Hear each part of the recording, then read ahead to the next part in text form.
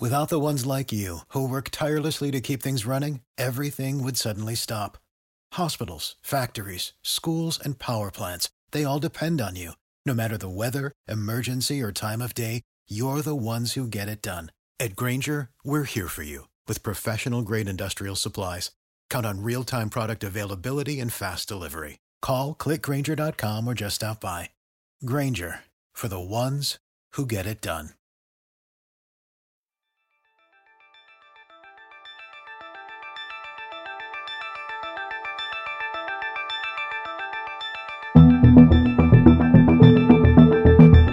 I'm Anna Horford, and you're listening to the Celtics Life podcast.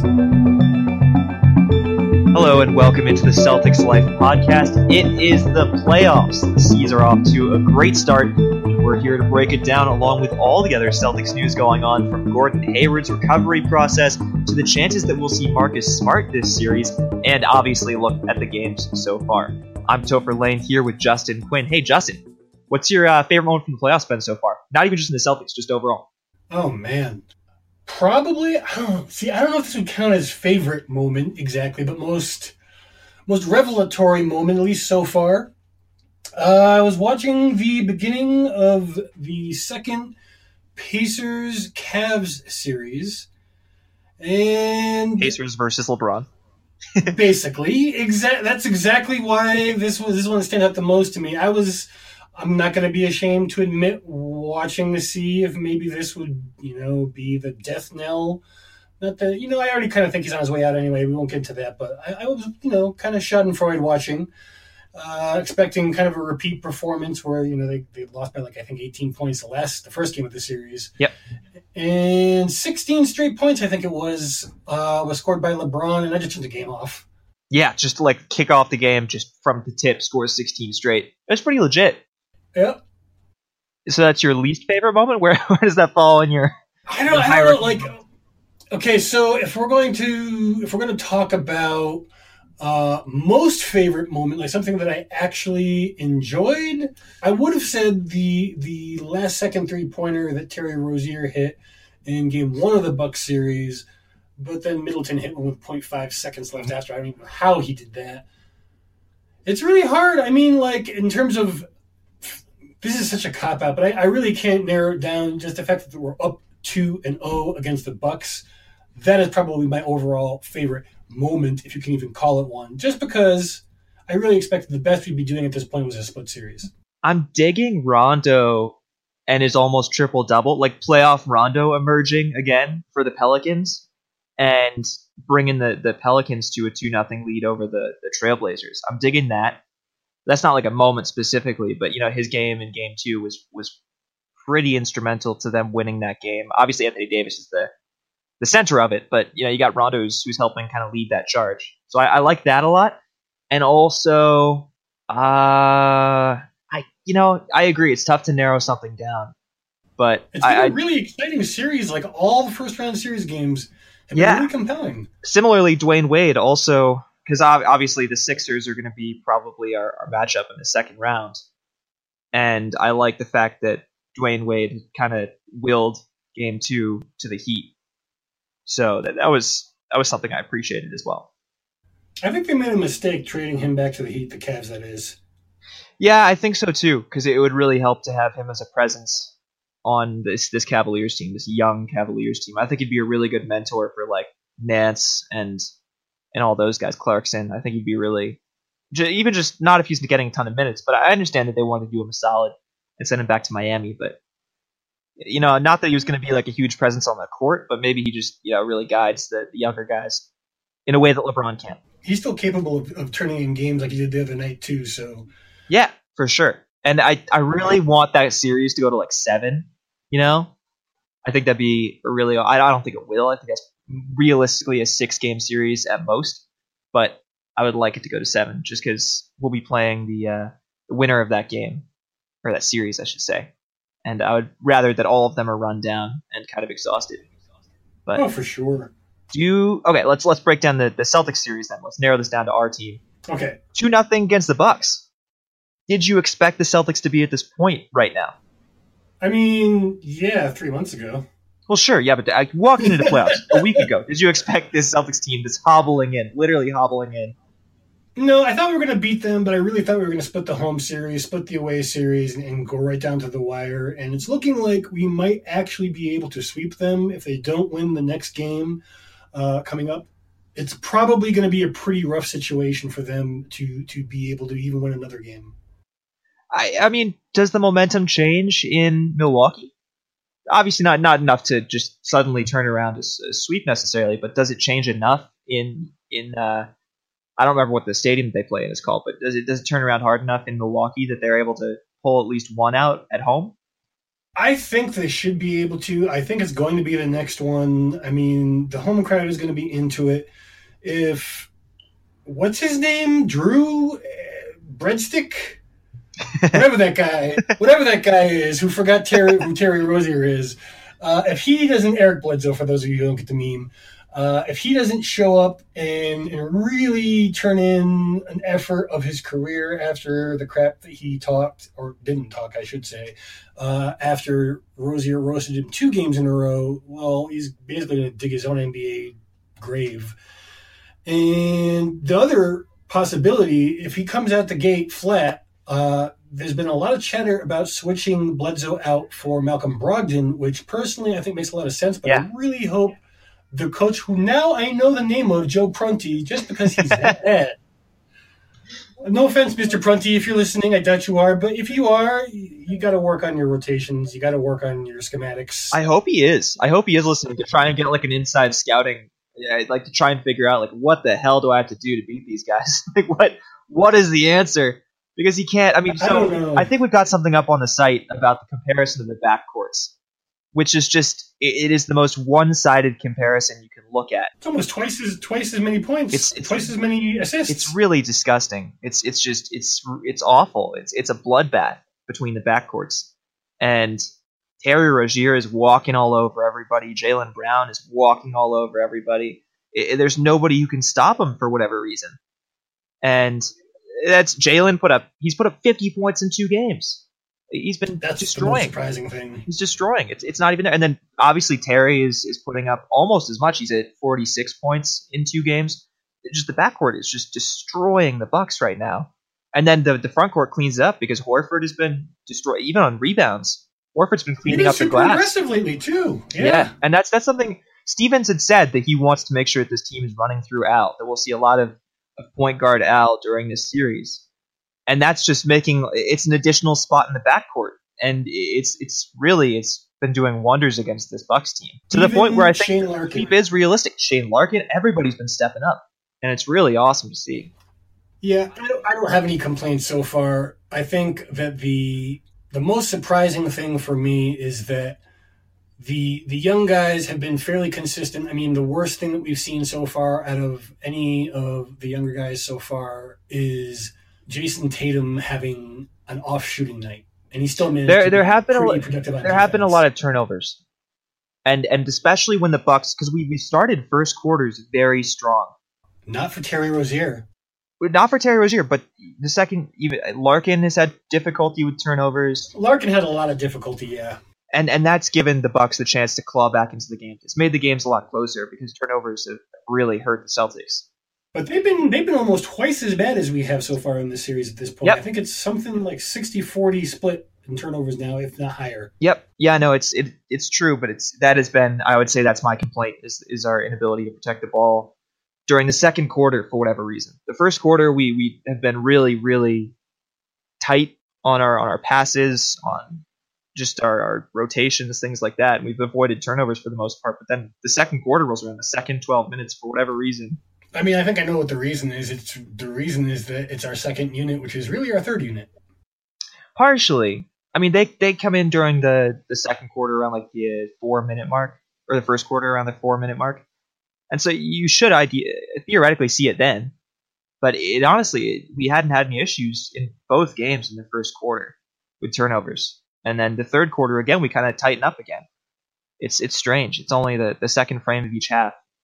It's like they forget how to protect the ball or how to pass it well. And for some reason, the Bucks step up in the passing lanes. And yeah, in game 2, it was pretty pretty awful to watch in the second quarter. Yeah, exactly. Same with game one. I was honestly worried because I had it on while I was at work, and I was really concerned because we were up, I think, 16 points, and they surged back to take the lead in the second quarter because of just awful passing. Yeah. Just it wasn't even smart. It was like just trying to do drop off passes. They just find their way in the middle of, break it up, and then a fast break bucket. That's how Giannis got started in his second quarter because he was having a really tough time. Well, I mean, their length is a really potent force. You know, Bledsoe has been really good at creating steals this season, but for whatever reason, and maybe it's the coaching change, maybe it's just lack of playoff experience, I'm not really sure, but they have not been able to keep up the level of steals that they had earlier in the season. And I think if they had an actually competent coach, they could be a very deadly team in that regard.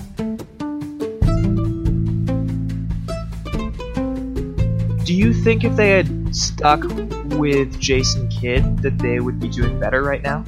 I don't know, because I don't know if Giannis would still have a knee. So he was playing his players way too many minutes, and his rotations were very arbitrary. You know, I couldn't discern any kind of a pattern in his coaching. I don't know really what he was ever trying to do. You know, I didn't watch the Bucks much more than a couple of games besides what we played with them, but from what I saw, Jason Kidd is really only a little bit better than Prunty, and Prunty is only coaching them because they don't feel like paying a third person. Yeah, I mean, they'll definitely be on the search this off season, but it's just I wonder hypothetically if we would be having more of a challenge with Jason Kidd as a coach. I mean, obviously, I think a little bit. Maybe it's obviously entirely hypothetical, and I question whether we'd have any more success. But I mean, did they get swept last year by the Raptors? They got swept by somebody, I'm pretty sure. If not a sweep, a gentleman's sweep. But yeah, they may have taken one game, but I know it wasn't that competitive a series, in spite of the fact that it was slated as probably one of the most competitive, and then it turned into a pretty one-sided affair with Toronto kind of walking through them. But yeah, I was never that high on Jason Kidd as a coach. I just saw that Sports Illustrated cover when he got hired by the Nets and we made the trade, and it was like, who wants a piece of this? And it's the starting lineup: KG, Paul, Darren Williams. Who else was on that cover? The other Lopez brother, not Robin. Brooke Lopez, yep. And then I think Joe Johnson as a fifth. What a lineup. Yep. Wow. Now I do remember the cover. Yep. Okay, standing cool. What a lineup. Oh, boy. So that was that. I just remember who wants a piece of this. And I always thought Jason Kidd was not going to be a good coach. I was never that high on him. Meanwhile, my friend who's a Bucks fan still talks. He's like, I can't believe they fired Kidd. And he's really upset about it. So that's why I asked, because it's, I think a lot of Bucks fans are convinced that they would have been doing a little bit better, because they fell to a 7 seed when they were up in the top 4, I think, at one point this season before they fired Kidd. Yeah, I mean, Kidd is, a lower third of the NBA coach. But he's not terrible. Really? I put him in the middle, maybe low middle, so like 18, 19.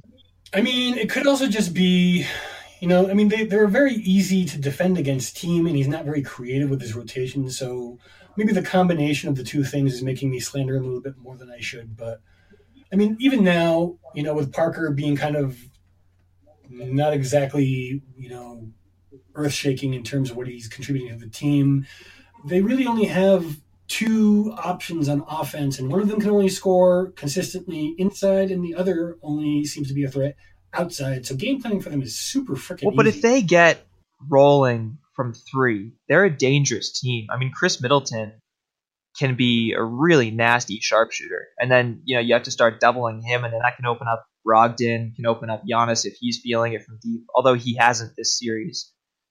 They've got a lot of options from 3 that they haven't really been utilizing, but in part, I think it's because of the good defense. Yes, Tony Snell can be effective, but I think part of it has just been it hasn't been bouncing their way, and I think part of it is good defense, but I think also it's just that it has been unfortunate luck for guys like Middleton, who's just been kind of struggling. But even then, he's still doing the best of anybody on the team. I don't know. I mean, I saw Aaron Baines defending him pretty well, and I mean, Aaron is not a slouch, but his feet are almost as slow as mine are. Do you say that he's a bad defender because of that?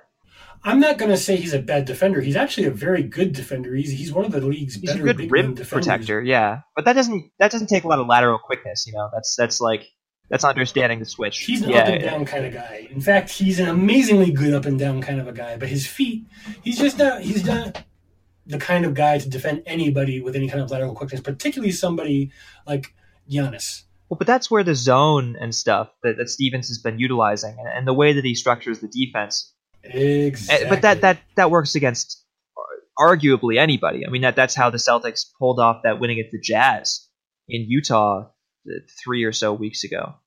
You know. Yeah, but I brought that up specifically because of when you're talking about people collapsing onto Middleton. Baines was there, able to guard him with a little bit of help. So I'm not saying that you're wrong, but I am saying that the Celtics, at least so far, have been able to use the zone and to use switching defenses to cover up their scoring ability, at least to date. Whether that remains to be the case, particularly if they involve someone like Malcolm Brogdon, I guess we're going to have to wait and see. What do you think the keys to these wins have been? What do you think has made this possible for us to be up 2-0? I mean, realistically, defense would have kept us in both games, and the Celtics got hot in the last game, on offense. It was one of their best offensive performances of the entire season. Also, the shot selection of the Bucks has been another major factor, too, because despite shooting, I think it was 60% in the last game they played against us, they got blown out of the water because almost all of those were two-pointers. Mm-hmm. They also weren't passing or shooting very much. Well, but at the same rate, we're also able to keep Giannis in check because we're forcing him to shoot. I mean, he has his drives because he's just a freak of nature as far as his athleticism goes, but the Celtics defense has been very successful in holding him back and forcing him to take a jumper rather than get to the rim. We also kind of have, I don't want to say depth, but a variety. Like, you don't know who to game plan against, at least so far, just because Jalen has been like the primary consistent scorer, which is weird saying compared to how it was at the end of the regular season, showing up basically every other or every third game. But he's really been the only constant. They're going to be covering Jalen pretty hard, I think, in the next game. But that's going to leave everybody else open. And to me, that just says somebody who had a bad shooting game last game, Jason Tatum, will be poised for another breakout. Well, Tatum game. Was nasty in game 1, and exactly. Terry is averaging 23 in the playoffs. That's fair. I take it back. Marcus Morris he's been pretty lethal. Marcus Morris, Al Horford in game 1 was pretty nasty. I mean, we have so many scoring options, which is very weird to say, right? Considering we haven't had that the entire year. It's just been we've been saying, like, without Kyrie, there's no one to score. And it seems like maybe somehow we finally pieced that together for the time being, maybe.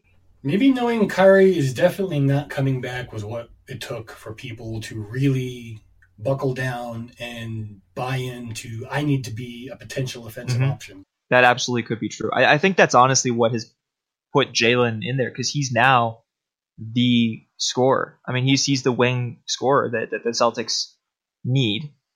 And he's taken that role, and I think, honestly, he was told, you need to step up for this team, and he has. And because you just see the aggressiveness that I don't think was there for most of the year. And I think the first time we really saw that was against Utah, that game that I mentioned a couple minutes ago, where he hit that game winner, and he was pushing the envelope as far as his offense went. And I think that was the turning point. Because we've seen flashes of this over the course of his career, his 2 years in the NBA. And we've known that he's capable of scoring, but it hasn't been really showcased to the level that it has been in this playoff series. Playoff Jalen. Who knew? I know. It's really awesome to see. And I really hope it's sustainable. I really hope he can keep this up. But if not, I mean, Tatum is a legit scorer and has been hitting from everywhere. I mean, his ability to score from anywhere on the court is really impressive and really can open up the floor for guys like Horford in the paint or from 15 feet away, or Baines cutting to the basket, or maybe outside with Marcus Morris, who's been somehow lighting it up from outside as well. I mean, just the range And everything that this team can contribute to the offense has been really impressive so far this playoffs. It's just, it has to be sustainable, and it has to stick around for the rest of the series, which I think it should. I mean, the minutes aren't too bad. It's not like anybody's being taxed more than anyone else. We've got a deep bench of young guys who are all contributing. Yeah, even Yabu actually managed to have a positive contribution in the last game, mm-hmm. though it did take Shemi out of the rotation for the game. I think he played like a minute in that game. It is, yeah. I think that's part of it, though. Part of how Stevens coaches is he rotates to the point where maybe you don't see many minutes in a game, and the next game you'll see 25, 30 minutes for whatever reason. It's entirely... That's got to be a real pain in the ass to play. And I think that's partially why it's so successful, because you game plan for a guy like Shemi, and then Yabu comes out, and he's just this big dude that you're trying to figure out how to defend. And it's not like he's a really tough offensive threat, but you just don't know how to game plan for that, because you don't expect to get 20 minutes out of Yabu. You don't expect to see 20 minutes from a guy that you don't even watch any tape on, because you didn't see him at all in game one. And he's a lot like Al Horford in terms of his ability to distribute the ball. I mean, he's a lot worse, obviously, but I mean, for what he's playing, what he's doing, I could see him developing into a poor man's Al Horford very easily. Absolutely. I would love to see that, because I really love Yabu. The dancing bear, so great. The like bow and arrow dabs after he hits a shot is everything that my life has needed. I didn't know that I needed that, but that's everything my life has needed. And I love it. I also love Semi. I'm a huge fan of those guys, the young rookies. Semi, I think, and I was saying to you, I was expecting a lot of time for Ojale this series because of how he defended against Antetokounmpo. And I like what he's done, but obviously Brad is going a different direction. I was expecting to kind of see like a Gerald Green type situation where we might be down 0-2 and suddenly Semi would start at the 3 to guard Giannis or the 4 to guard Giannis or wherever we'd put him. But he'd be inserted into the lineup and kind of spark plug this team by just throwing off, 1, the Bucks, and 2, by just bringing a different look to our starting lineup that might create more chaos on offense. And I'm glad that we haven't had to resort to that, but even then, yeah, I was expecting that because of how good he's been against the Bucks so far this season, and even in his playoffs.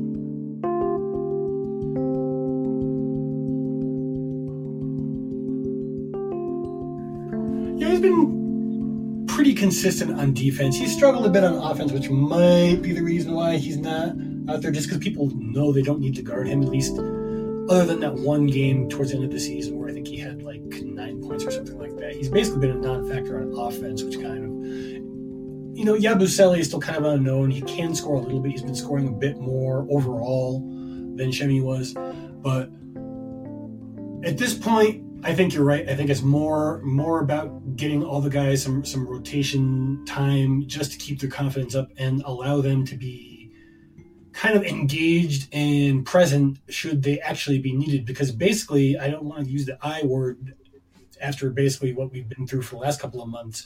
But if someone does get hurt, then you need your guys, like everyone on the team has to be ready to at least play some significant minutes. Well, so let's talk about Marcus Smart then, because that's the other side of this token. Marcus Smart, poised for return.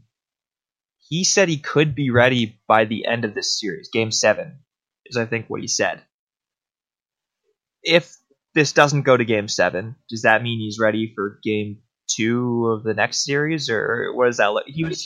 Maybe Game 1, barring a real quick series in the other bracket that we are facing that you mentioned earlier, Miami, Philadelphia, which there's no way that series is going less than 6 games. How integral is he to a game against the Sixers or a series against the Sixers? Because that's a different kind of beast than the Bucks. I mean, they're similar in a lot of ways, but the roles that you'd need defenders for is less in the front court. He won't be so crucial for an individual defender, but we will need him to defend. Maybe I could see him as a good matchup for Ben Simmons, but more than anything, I think what Smart will be most useful for is probably not what his doctor wants him to be doing, which is diving for loose balls and trying to disrupt plays. Because playmaking is really what drives that team. They pass a lot and shoot a lot. And if we can get them out of their rhythm, that will be huge towards carrying a series against Philadelphia, assuming we get Philadelphia. The same can be said to a lesser extent for Miami, but like you, I don't think we're No, I don't think so, but I would like Marcus Smart against Dwayne Wade. I think that would be it would favor the Celtics in a lot of ways. I think he'd be able to lock down Dwayne Wade really easily, in part because of his youth, in part because of how good he is on defense, but I just think that'd be a really good matchup for us. As some epic trash talk, if nothing else. Exactly, and I think he'd be able to get into the head of a lot of players. Dion Waiters, he'd be able to really mess with the Heat. Whereas I think the Sixers are a bit more disciplined, but also maybe because they've won 16 straight, losing a couple games to the Heat is going to really shake them.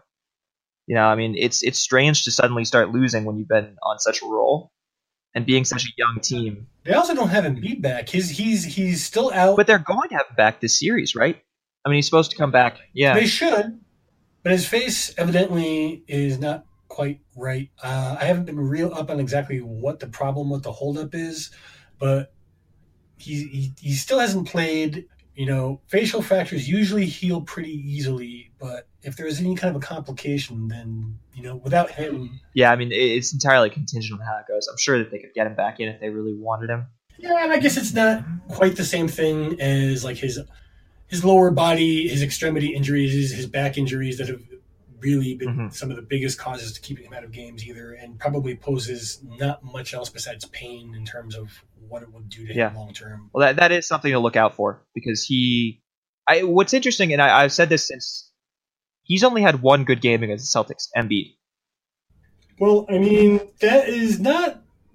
It's kind of like leveling up with the Bucks because you have kind of a Giannis-like figure in Embiid, assuming he is back. And you have not just one, but several shooters. You have kind of like the Middleton analog in Redick. But you also have Saric and, the Rocco, other players like that who can also shoot the ball. So you have a little bit more complexity in terms of coverage and spacing. So really, in that situation, you're going to need to have someone who's capable of slowing Embiid down a bit as he slashes. And then really everybody else mostly eats from the perimeter. So you need solid perimeter defense, and probably at the same rate though, Ben Simmons can't shoot. I mean, you get him. That's what I'm saying. To try and you do what you're doing to Giannis right now, and that's gonna stop Ben Simmons from being a threat, at least to score. Obviously, his passing and his court vision are, I would say, unrivaled among rookies. But then you have JJ Redick, who I think is a wild card as far as scoring and three-point shooting goes. I mean, he's been lethal in the playoffs for his entire career. JJ Redick is a proven three-point threat. You can expect more. Exactly, yeah, and that's going to be. I think Redick is going to be our toughest threat because he's a, to use your metaphor, a leveled up Chris Middleton. And I don't think that his propensity to cool down to the level that Middleton has is going to be nearly as likely. And it's going to be a lot harder to bottle up because of... I don't think you need to double Ben Simmons in quite the same way you would Embiid. But then you do have to, in terms of... I'm screwing up my own metaphor. You do have to... The way that you cover Giannis fairly similarly, though not as intensely with Embiid, but when it comes to Simmons, you can probably just put Marcus Smart on him and that'll be enough.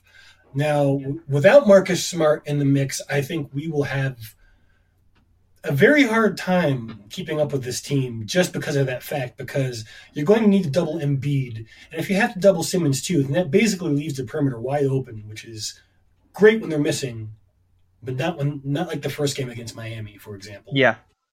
I think matchups will be the key to that series, and it will start in the front court with how we focus the defense against Embiid, and then it will kind of go to the backcourt. I think it will, because that's the major threat. I think is figuring out rebounding and then stopping Embiid.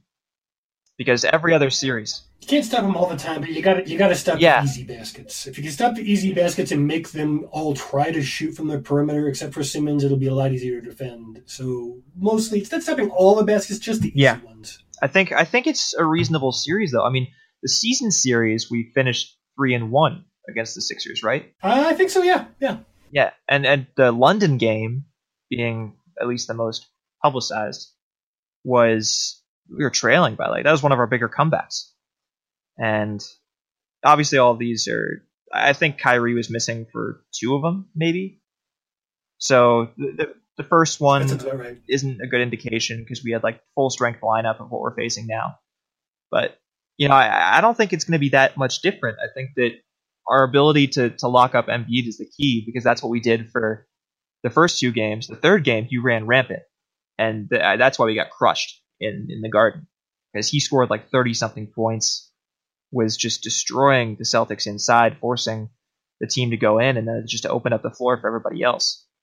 So they just walked all over us that game. But I don't think that Brad would let that happen in a playoff series, at least not for the entire series. And he would find ways to slow him down or throw what he can at him, whether that's Yabu for whatever reason or just different matchups to really throw him off his rhythm. And then I think Baines and Horford should be able to bottle him up.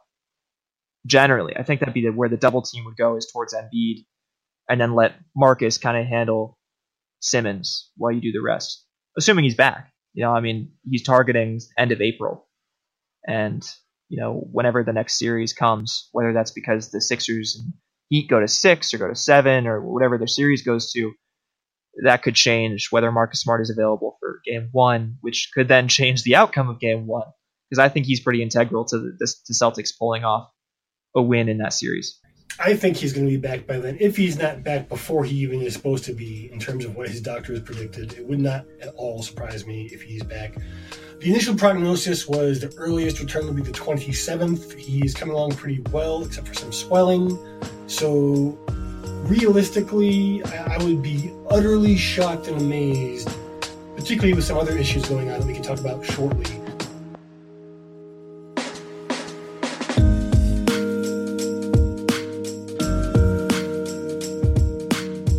Yeah, and let's jump straight to that, because part of his okay. I guess he wants to come back, and part of that is because he just found out that his mom, Mrs. Marcus Smart, his mom has cancer, and he was back visiting her last week, I think, and found out that she has cancer, and she said she wanted him to go back to Boston so that she can watch him play, which obviously he has to be able to play in order to do so, but I would guess that his desire to get back onto the court is monumental. Just to play for his mom, to get out in the court. Is such a competitive guy. I can't imagine that he wants anything holding him back right now. From my understanding of the situation is that he is very torn because he wants to do that for his mother. He wants to do that for his team, but he also wants to be there physically present for his mother. Yeah, which makes sense. I mean, it's really, that would be really tough. I mean, I remember last season, last playoffs, Isaiah, obviously, with his sister dying right before Game 1. I think it was the night before Game 1 against the Bulls. And, that he stayed for the game, and he played for his sister. He had her name written on his shoes. And then he went home during the break between Game 2 and 3. I think, did he miss Game 3? I don't think he did. Did he?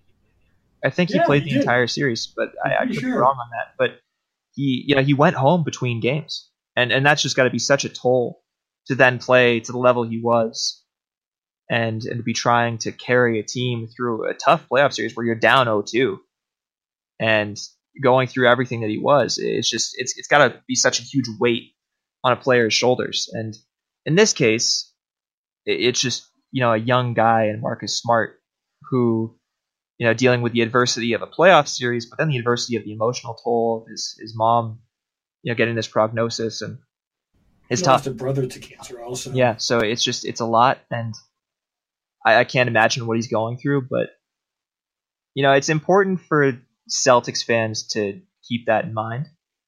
If he does decide to go home, or if he gets called back, if something happens or something like that happens. I know Brad would support whatever he needs to do. Family's more important. No matter what anyone wants to say, it's more important.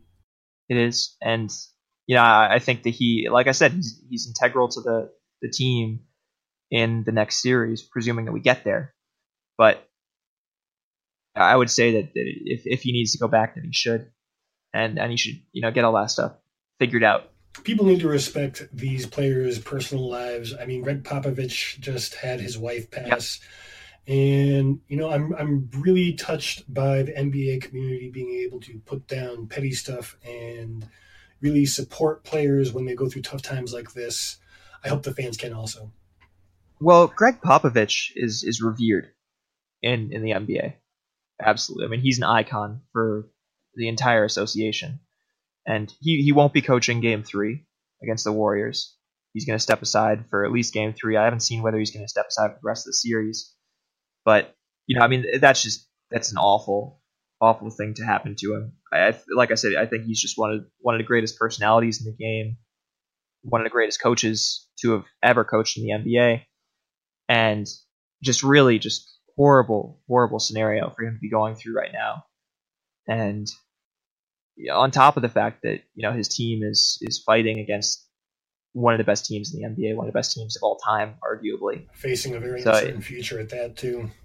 Yeah, so it's really just a really awful situation. And obviously, I mean, like you said, the NBA community kind of coming together to support him, and at least here at Celtics Life, we obviously offer our thoughts and prayers to Popovich and his family and everything that they're going through. But it's just tough. It's tough. These guys have.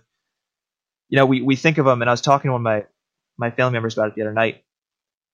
These guys, obviously, we associate with them. We love what they bring to the team, what they bring to the atmosphere, what they bring to the franchise.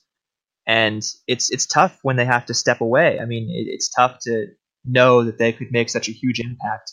I mean, I don't think that the Spurs will be able to win a game without Popovich. I mean, it's possible. They might win because of that, but I don't think they're going to win the series. I hope they do.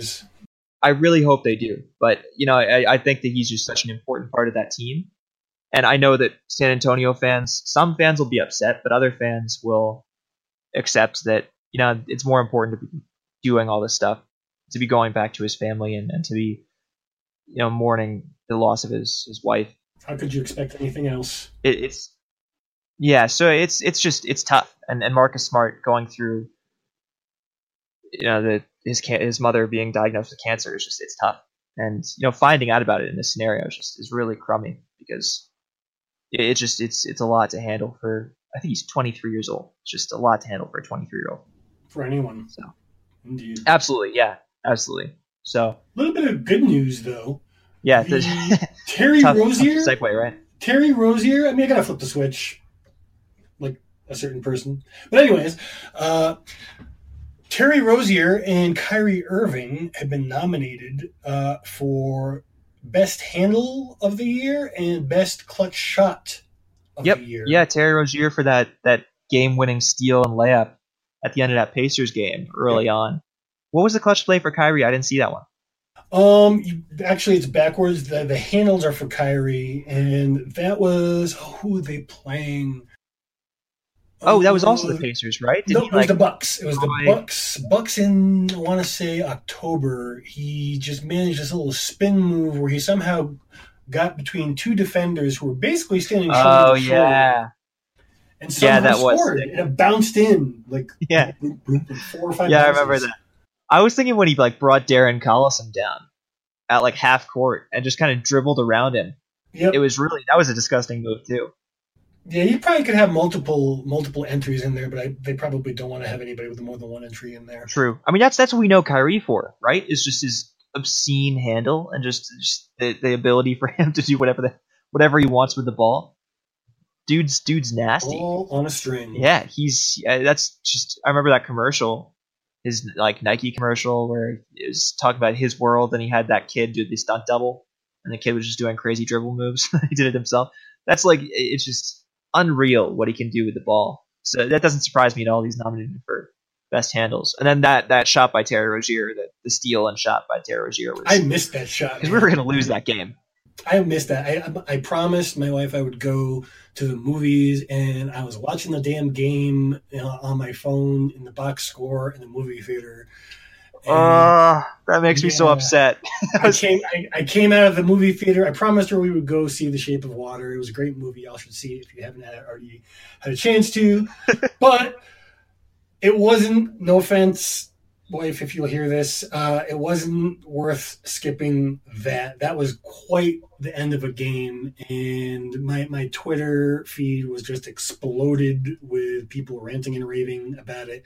Yeah. I really regret missing. I'm pretty sure I was one of them. Playing. And I don't tweet all that much, but I'm pretty sure I was one of them. I was freaking out. I was so excited about that. Yeah, that was a good game. That was. Yeah, I mean, the Pacers have had the Celtics number this year. I mean, we arguably should be 1-3 against them, but Terry stole that one. That was a big move. That was absolutely clutch. That should be up there. Do you know what the other plays are? I don't have it up off the top of my head, but if people want to vote for them, then you just go with the hashtag. Let me make sure I get the hashtag right. Yeah, we should post this on Celtics Life. We should get this up so people know what to look for. Oh, I actually did publish it earlier today. Cool. Well, then check Celtics Life for all this. Good. This is some super compelling podcasting right here. We're tossing to the my own website. article. We're tossing to the website. It's important. We need to get the clicks and the reads. This is why we have listeners.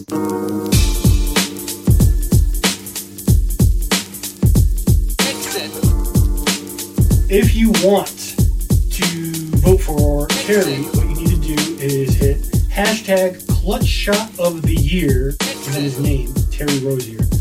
And any social media, whether it's Instagram, Facebook, or Twitter, we'll work on all of those. For Kyrie, it would be hashtag handle of the year. All one word, obviously. It's how hashtags work for the older among us who might not understand that. Plus, there's Kyrie Irving. Hey, we got some listeners who are up there in age and a little technologically challenged. Sure. Make sure they do it Good. right. All right. You can also vote on the NBA's website, which is just at www.nba.com /NBA awards, all one word, hashtag /.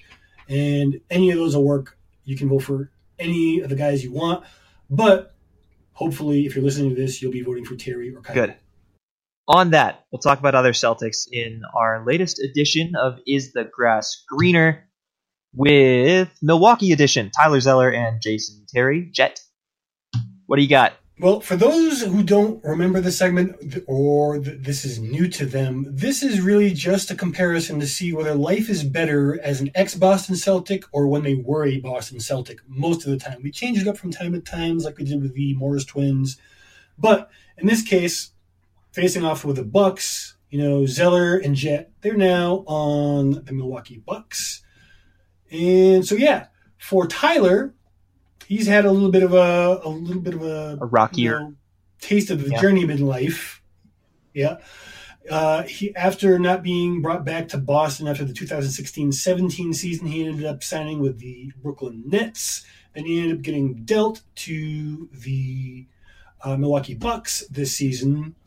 And in this comparison, I figured we would use the last year he was with Boston, as it was by far his best with the Celtics. Now, in that year, he had about 21 minutes per game, and he was scoring about 10 points, 10.2 points per game, and almost 6 boards, 1.4 assists, and about half of a block per game. Now, I'm going to use his full season average, even though he's not doing quite as well. He's slightly better when he was with Brooklyn, just because they had more time. Just to be nice, it's this season. He was away from the Celtics. We'll just look at it that way.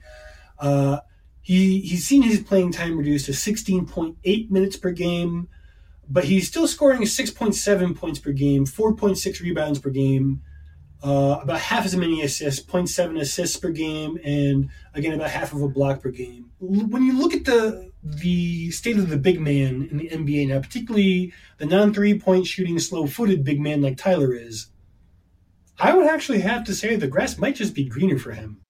Yeah, but also, did you see him after Middleton hit that game-tying 3? I did not.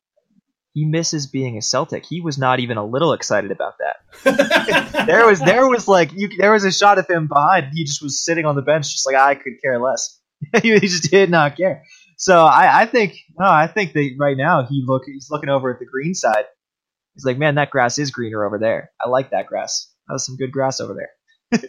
To keep that metaphor twist, going. All right, with that twist, I'll agree. It was close to a push, and I was falling on the side that he's still relevant in a league that's largely past his kind of a player by. Sure, but the Zellers are kind of a middling version of the current big men. Fair. Like they can kind of stretch the floor a little bit. They can shoot some long twos. Zeller's got a bit of a jumper. Yeah, he's got a bit of a jumper. Yeah, and Cody is probably better as far as that goes. Cody can shoot. Cody's great. Cody's not bad. Yeah. So he's not like the Andrew Bogut. He's more on the line of the Al Horford. He's in the middle of the two. All right, I'll say the grass is definitely greener in Boston. You convinced me. I'm sold. Yes, I think that's fair. Yeah, Jason Terry. I don't think. You know what happened to the tattoo that he got when he joined the Celtics? I've been trying everywhere to figure out what the hell happened to that tattoo. For those of you who don't know, he got a Boston Celtics tattoo with Lucky the Leprechaun twirling the O'Brien Trophy on the tip of his finger. Which, of course, proved to not be very predictive. Where was it? It was on, I don't remember which bicep it was, but it was on one of the two biceps on the inside, if I remember. Okay. Right. Well, have you been zooming in on game footage of his arms? I have not. Have you been doing actual investigating? Though Jason Terry has been playing considerable minutes in this series, which is pretty freaking crazy. How old is he? He's the second or third oldest. I think only Vince Carter and one other player is older than him. Dude is immortal. He just cannot stop playing. He found a fountain of youth forever ago. He is 40 years old. 40. Yeah. Based on a very quick Google search. It's pretty impressive. Yeah. Yeah, I'm blown away by the fact that he's still doing as well as he is, considering he's 40 years old. His last stint with Boston was in 2012-13. He was traded with KG and Paul Pierce to the Nets, if I'm not mistaken. Correct. And yep, that is right. Yeah, he's obviously seeing less minutes than when he was 36. I mean, obviously age has kind of let him fall by the wayside, but he's still contributing in a lot of ways, which is impressive. Yeah, he is. Okay, so when he was in Boston, he was playing almost 27 minutes per game, about 10 points per game, two boards, two and a half assists, shot pretty effectively, 5.29 effective field goal percentage, and 372 from three. Now, keep in mind, this is a 40-year-old man. I'm 42, so I know what it feels like when your body starts to age. You just can't do the same shit anymore. But he's doing enough where he's still logging 16 minutes per game, only 3.3 points per game. But I mean, he's playing almost half as much and still scoring roughly the same amount per minute. Not quite, but a little bit less. Just under a board per game, 1.2 assists per game. His field goal percentage is effective field goal percentage is shot down to .513, not too bad. And his three is .348, which is a pretty significant dip. But I mean, you just start to lose that springiness in your legs, and that really is going to affect. You're going to front him a lot more 3-pointers. I think all things considered, the fact that he's playing while he's 40 is good enough to say that at this point, it's greener. Or at least it's a good situation that he's in. Can't complain. I would say he's as important, if not more important, to this Bucks team than he was to the Celtics. Yeah, I think that's reasonable. All right. Anything else you want to add before we take off? Well, we're going to have tons and tons of playoff-oriented coverage over the next week to month, hopefully longer. So keep an eye out for that. And I am looking forward to Game 3. I do want to talk about really quick the coaching situation, just everything that's going on. The Hornets firing their coach, the Knicks going on a coaching search. Seemingly, they're looking at every single one of the TNT Suns analysts in some scenarios. That's its own thing.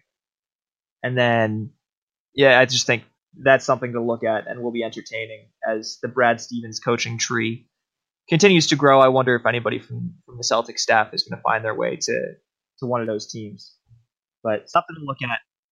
If Walter McCarty does good in Evansville, Yep. he just left us to go to Evansville. If he does well next year, I could see him being the name to go right back in the NBA pool, even after just a season or That two. wouldn't surprise me. Though that's where he grew up, right? So he's like happy to be back. Oh, absolutely. But I mean, if somebody Yeah. offers you an NBA coaching job, I mean, I guess if it's your hometown team, you might say no, but I wouldn't. We'll tell that to Coach K, or not Coach K. Tell that to Calipari, who's been theoretically offered.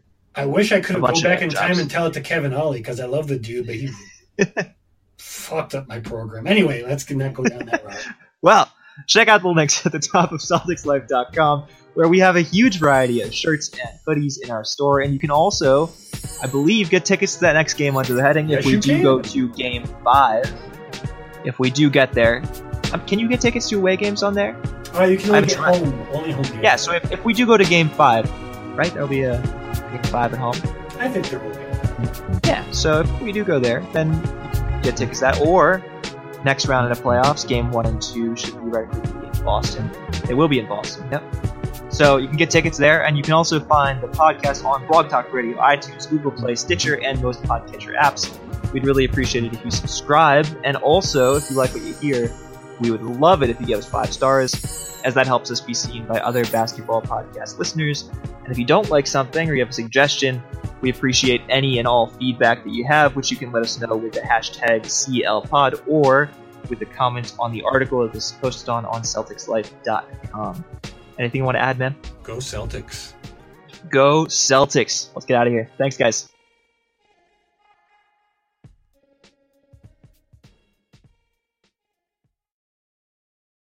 Without the ones like you, who work tirelessly to keep things running, everything would suddenly stop. Hospitals, factories, schools, and power plants, they all depend on you. No matter the weather, emergency, or time of day, you're the ones who get it done. At Grainger, we're here for you with professional-grade industrial supplies.